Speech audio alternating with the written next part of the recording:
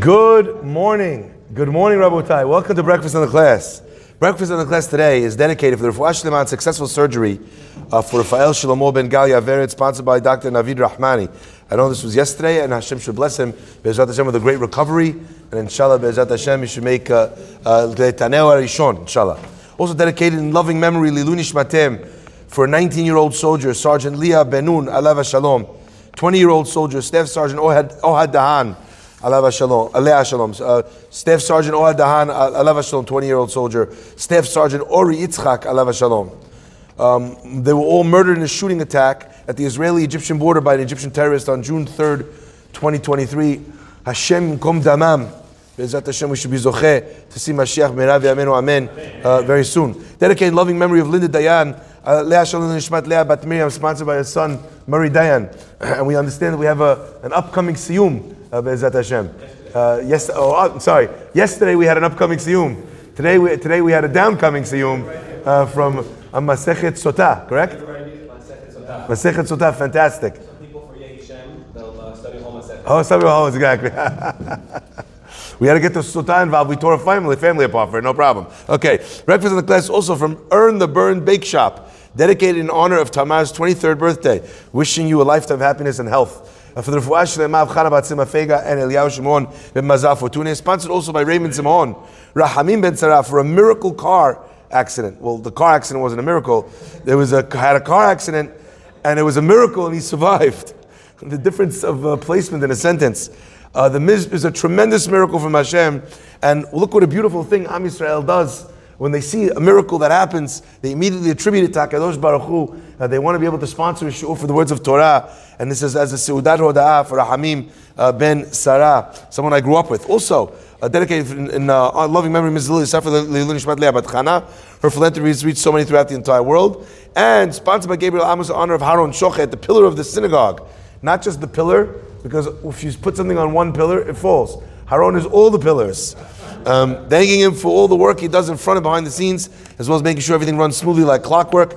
Also sponsored by Ben Chakshur, dedicated in honor of his wife Limor and in celebration of the birth of their son, Asher Ariel. Mazal Tov, Mabruk. We miss you guys. You were also pillars of the community for so long before we lost you to Great Neck and its environs. Hazaku Baruch for all that you were able to achieve here, and we wish you great success over there as well. In loving memory of Sarin Tabeli, Lunishmat Haya Sarah Bat Simcha, Aleh Shalom, by the Zabidi family. Hashem should provide them with much needed nechama during this difficult time. And finally, the week of Kobru is sponsored by David E. Ash in honor of you and your substantial capacity to do good today and every day. Hazaku Baruch. Let us begin, my friends. The Pasuk tells us, the Pasuk tells us, Vayehi ha'am kimit onenim.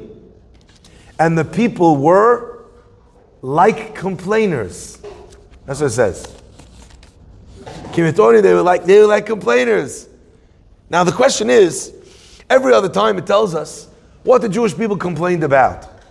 What exact words they used in their complaining. What other things do you guys remember the Jewish people complained about? Sorry? I don't know what that means. What do you mean, lama talinu? You mean, why did you bring us out into the desert? No. Which one? Okay, about al-ma itlonenu. Sorry, what'd you say? There was no water. They complained that there was no meat. They complained, no meat. They complained about the man, that they didn't like the man.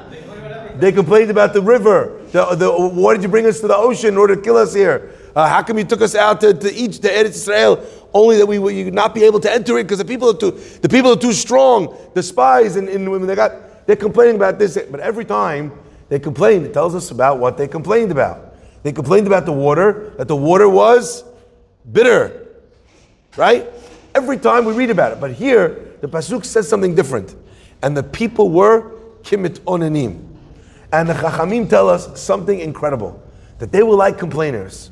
You know what the Pasuk is trying to teach us? That they were complaining, and it doesn't tell us what they were complaining about? So I remember, yes, David Ash slams it out of the park. it was inconsequential what they were complaining about. Let me explain what that means when we say it was inconsequential, what they were complaining about. I remember a joke that my grandpa used to tell. He told me, there's a guy, goes over to his next door neighbor. He says, "Can I borrow an axe? You have an axe to lend me?" Guy says, "I'm really sorry. I'm using it. I can't lend it to you." The guy says, "Oh, what are you using it for?" The guy says, "I'm shaving." He goes, looks at him very strange. Okay, whatever. He leaves. The fella asked, the guy closes the door. The guy's wife asks him, "What are you, Majnoon? You shaving with an axe? What a dumb excuse that is." What did he answer? He says, "Who cares? It was just an excuse anyway." When a person decides he doesn't want to give you something, the reason is inconsequential. It doesn't make a difference. The logic that they're using to be able to explain why they don't want to do something, they're not going to do something, it's not relevant what they're saying. They already have made up their mind as to what they were going to do. Is that clear? A lot of times you have a person who has made up their mind. And you know where you see it the most? You see it the most with little kids.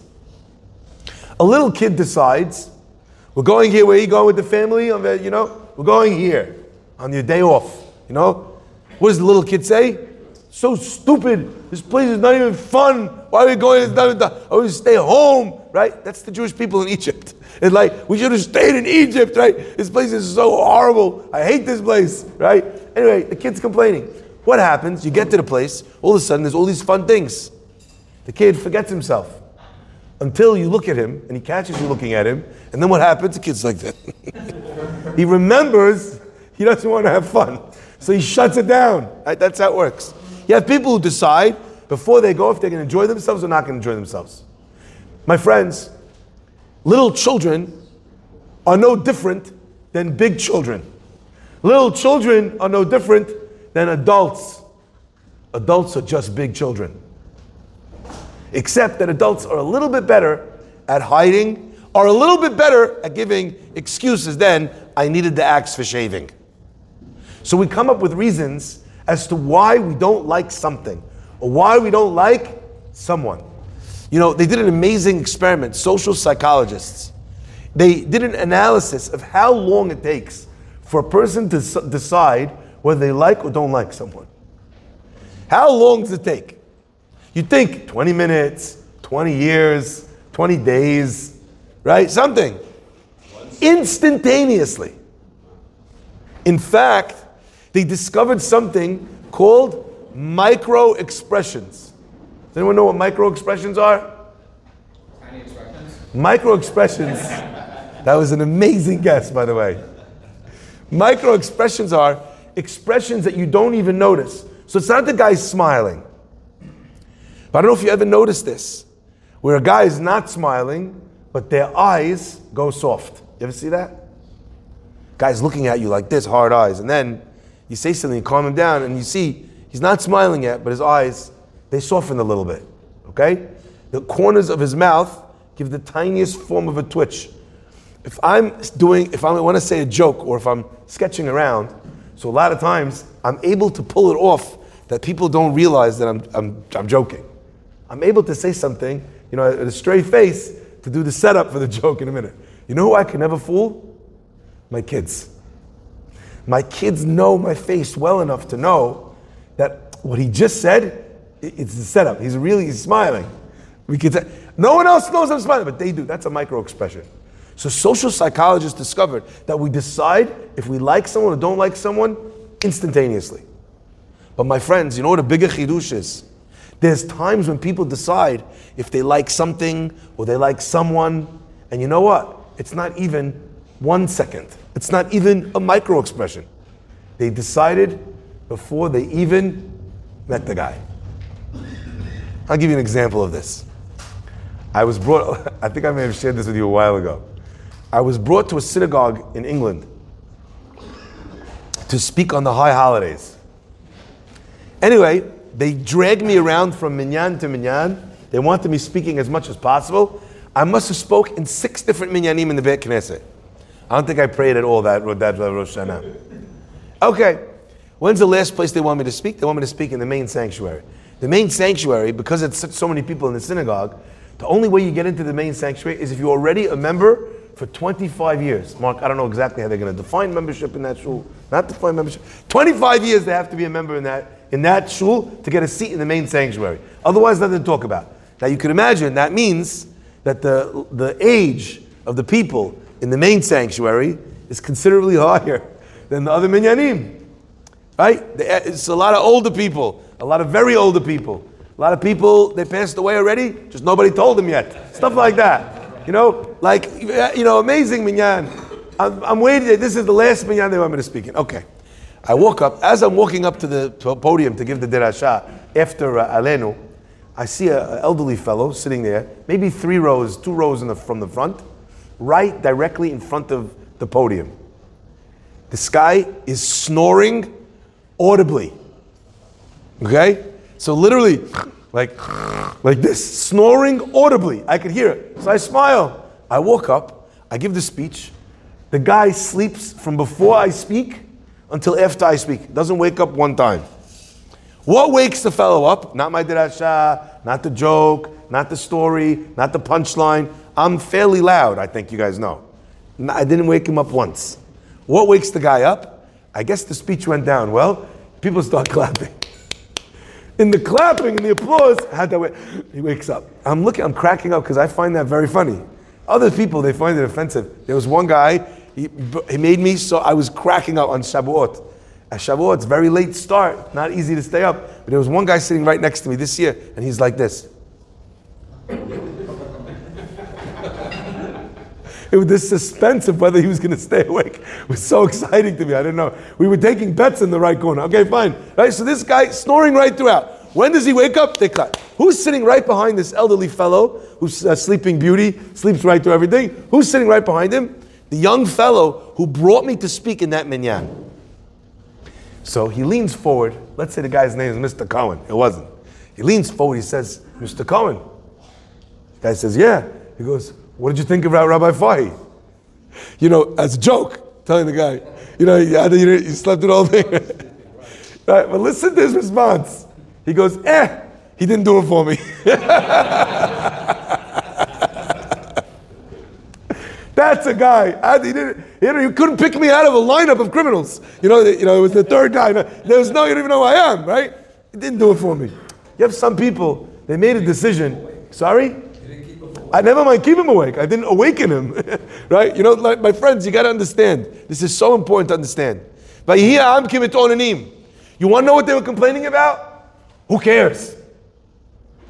There's a level of complaint where what you're looking for is you're trying to find something wrong. You have a guy, it's amazing. You have a guy who has a daughter, very close to his daughter. The guy says to me, Rabbi, my daughter needs a shidduch. Okay. I don't really do shidduchim. We have someone here in the synagogue that does, Mrs. Rabbanit Frida Mizrahi. We suggest if she meets someone, she thinks of someone, she gives them an idea. I don't really do shidduchim. I said, but listen, what kind of guy are you looking for? Anyway, he describes a guy. I said, you know what, actually, it sounds like you're describing someone from our Beit Knesset. I said, what do you think about this guy? He goes, this is not for my daughter. Not for my daughter. I said, okay, what about this other guy, his friend, who's also very similar, same, not for my daughter. I'm looking for someone. I said, these guys are very great guys. Not for my daughter. Anyway, 2, 3, 4, 5, what happens? Eventually I realize, who's for his daughter? No one. No one's for his daughter. So I asked him, I said, let me ask you, he says, you said your daughter's waiting for shidduch for a while. He goes, yeah. I said, can I ask you a question? Does anyone come to your daughter not through you? He goes, no, everything has to come through me. I said, your problem is not that your daughter can't find the shidduch, it's that your daughter can't find the shadchan.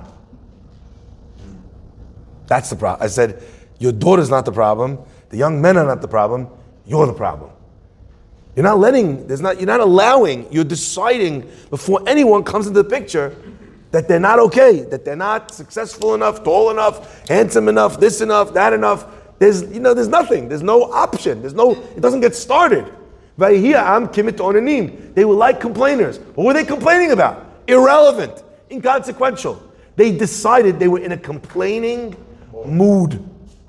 My friends, I love the moments in the Torah where we read something in the Torah which very much relates to us. I want to share with, because I think that this is, when you read about the Akedah, very hard to relate to the story of the Akedah. Abraham Avinu asked by God to do the ultimate, I don't know. Is that an easy thing for you to think that you could relate to? No, you look at it, Abraham Avinu, wow, unbelievable. To sacrifice, Yitzchak Avinu, that he was willing to allow himself, unbelievable. But is that relatable? Is there a more relatable sentence in the Torah than this sentence? Vayihi ha'am kimet onanim. Rabbe ene amonai. They were complaining. They were approaching life, their situation, their business, their partner, their friend, their kid, whatever, as complainers. I'll never forget. Never forget. I went to a hotel in Israel, and there's a fellow complaining in this hotel, yelling and screaming. I thought the worst happened. It was horrible. Screaming, yelling, embarrassing the help, the waiters, screaming like an animal. I didn't really know what it was about. I didn't want to get involved. You know, this is the type of guy, nuclear bomb. You better stay away. I stay away. I go to the breakfast. I go to ask for the mashgiach because I want to find out, you know, if everything is kosher enough for a person like me, right? So I want to say, you know, can you please put me in touch with the mashgiach? I'm now at the front desk of the hotel. Who comes to the front desk of the hotel? Breakfast nuclear guy. Now he's screaming at the front desk. I was like, forget it, okay, I had you. You know, it was noise pollution. I go back to the breakfast. I say, I'll try to find him. I come back 3 minutes later. There's 6 people around him. Again, he's screaming. Finally, I get close. I want to see what's happening over here. I need to see what is this tremendous problem that this guy did. Did all of his things get stolen? You know, was Has v'Shalom one of his children abducted? There's a big deal. You know, what happened over here? I get close to the guy, and I hear he's yelling. And who's he yelling at now? The chef is there. And he's yelling that the daisa, you know what daisa is? That's not another word for a vacuum cleaner. The daisa, the oatmeal, the porridge, is not hot enough. It's hot. It's not hot enough. Evidently, the way you know if it's hot enough is if you could stick your finger in it. So every time they brought him a cup, he sticks his finger in it. Not hot enough. Screaming, yelling. So I did something that a crazy person like me does. I walked around the breakfast and I counted. How many different kinds of cheese did they have on display? How many kinds of burekas? What did they stuff in between layers of fila dough? You know, there was chocolate and there was apricot and there was this. How many pancakes and falafel and whatever? Just counting all the different objects. The 9 types of cream cheese, the 14 types of jam and toppings and granola and different kinds of bread. I counted every item that was at breakfast. You know how many items there were at breakfast? 145 items.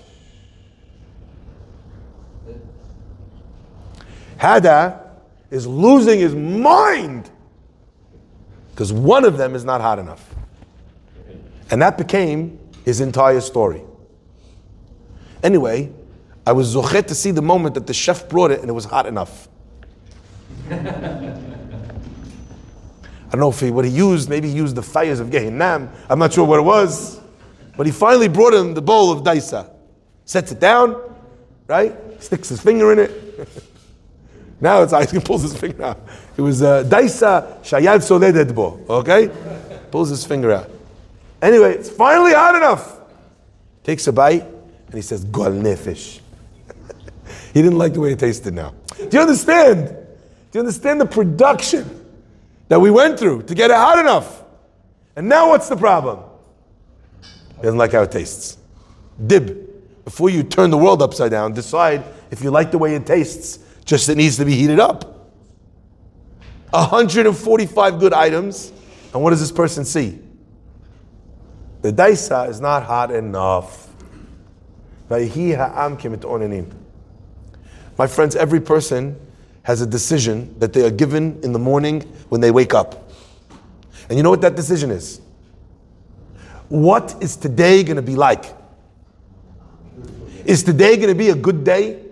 Is today going to be a miserable day? Is today going to be an amazing day? You think that what it's going to be is going to depend on what it's going to be. But in actual fact, what it's going to be depends on what you're going to be. You wake up in the morning, you look out the window, you see it's raining, you're like, oh, miserable. That's it, done. Your day is toast. The Am will commit onanim. And we don't need to know what they were complaining about. You know why? Because it doesn't matter. I get emails sometimes from people, they want to complain about something in the shul. I have a rule. If the first interaction that the guy has with me is to complain about something in the shul, I don't bother answering. Whether it's a good reason, whether it's a good complaint or a bad complaint, I don't bother answering. You know why? Because if the first thing you have to say to me is that you found something wrong before you found anything of the 145 things that you found right, do you know what I know without the shadow of a doubt? Whatever I write in my email, it ain't going to make you happy. So I don't even bother. A Jewish person wakes up with the words, Modeh ani lefanecha, melech chai v'kayam, shechezarta bi nishmati b'chemla rabba emunatecha. I'm thankful to you, Hashem, that you gave me my soul back, that I could open my eyes, that I have life in my veins. If I woke up and I'm alive, thank you. It doesn't say, Modeh ani lefanecha, melech chai v'kayam, that the weather is 74 degrees outside. It doesn't say that. It doesn't say, Modeh ani lefanecha, that today I have a closing. Modeh lefanecha, today my wife is very nice to me, she brought me breakfast in bed. It doesn't say that. You know what makes us thankful? That we woke up. A person who wakes up that way, Vayihi ha'am kimevarachim. There are people who bless.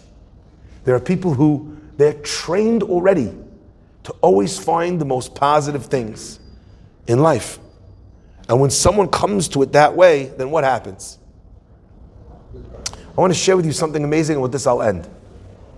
The Pasuk tells us that when the Jewish people came to the waters that they complained about, it says that they came to the bitter waters. Why? Ki marim hem, for they were bitter.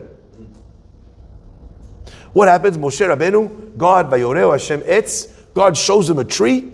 He throws a tree into the water, and the waters become sweet. I want to illustrate to you this point in this story. The Chachamim explain that you know what it means? The waters were bitter. You know why?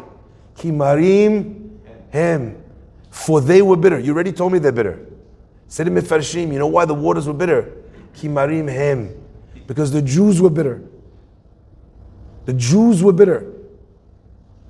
If you're in a negative, angry, bitter place, you know what the food tastes like? It tastes like your mood. That's what it tastes like. My friends, what happens? Vayoreu Hashem etz. God shows Moshe a tree. Chachamim tell us that the tree that he threw in, what was it? What would you imagine? What turns the bitter waters sweet?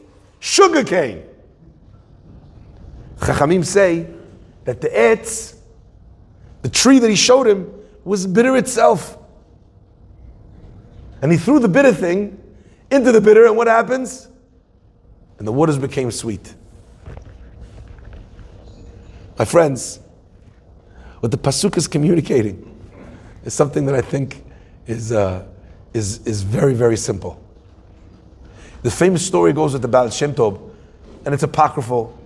The story goes about the guy who comes to complain with his wife about the fact that he and his kids have no room in their tiny house. Anyway, the sage thinks, he says, you know something, I have a great idea. He says, you have a farm, bring the chicken in. The guy says, bring the chicken in, I'm telling you I don't have room. He says, trust me. He says, a very big segula, very big inyan, you know, the ternegol, gematria, more room. Okay, he brings the chicken in, right? Now the chicken's running everywhere, everyone's squished. Comes back to the rabbi, he says, Rabbi, it's more squished.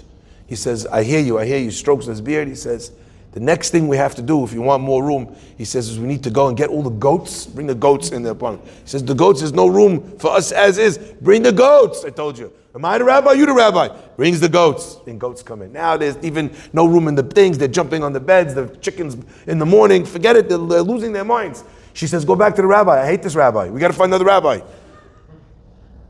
Go back to the rabbi. The rabbi says, I understand what you're going through. He says, I think the cows need to be brought in as well. That might be the trick. They bring the cows, and now they're wall to wall livestock. Okay, they can't move in the apartment. They're jammed up against the wall. The smell is terrible. The noise is impossible. Until finally they come back to the rabbi. They're like, Rabbi, forget it. We're going to jump out the windows in another minute. The rabbi says, take everything out. They take out the cows. They take out the goats. They take out the chicken. All of a sudden, Hada's wife looks at him. She says, wow, so much room we have. My friends, that story is the story of Mara. You know what happens when things are not so great? Imagine as an example, you're not making as much money as you want to be making at work. You're very upset. Life is terrible. Then Bar Minan, one of the kids gets sick. Don't you yearn for the days for before that? Right? Imagine someone told you we could heal the kid. No problem. But unfortunately, you're going to be making the same amount of money as you were making before this. The guy says, who cares? Who cares? What HaKadosh Baruch Hu showed the Jewish people is, I brought you to bitter waters. But you know what? Now I'm going to show you a tree. And you know what the tree is? It's also bitter. All of a sudden, Vayimateku amayim. Now, instead of having two things that were bitter, the Jewish people looked back at the water and they were able to see the water as sweet. Because you know what? At least when I had only bitter waters, I didn't also have a bitter tree. I didn't also have the tarnegol, the things, that. But my friends, it's not just that when you have more tzarot, you yearn for the less tzarot. It's that you realize that you thought you couldn't manage, and you thought it was too much, and you thought you didn't have it in you, and you know what? You can't deal with one kid, and then you have two kids, and you realize, you know what? One kid was a breeze. You're suddenly able to see your earlier situation with new eyes. So my friends, I want to ask you a question. Not do you have a good life? Not is life bad? How are you? How are you looking? How did you decide today is going to be? Is today a good day? If today's a good day in your eyes, then everything that happens today will be seen through that lens. So do we want to be the nation of complainers? Or do we want to be the nation of blessers? I know what I want to be. But the choice is given to each person every morning when they begin their day with Modeh Ani. Baruch Adonai Le'olam.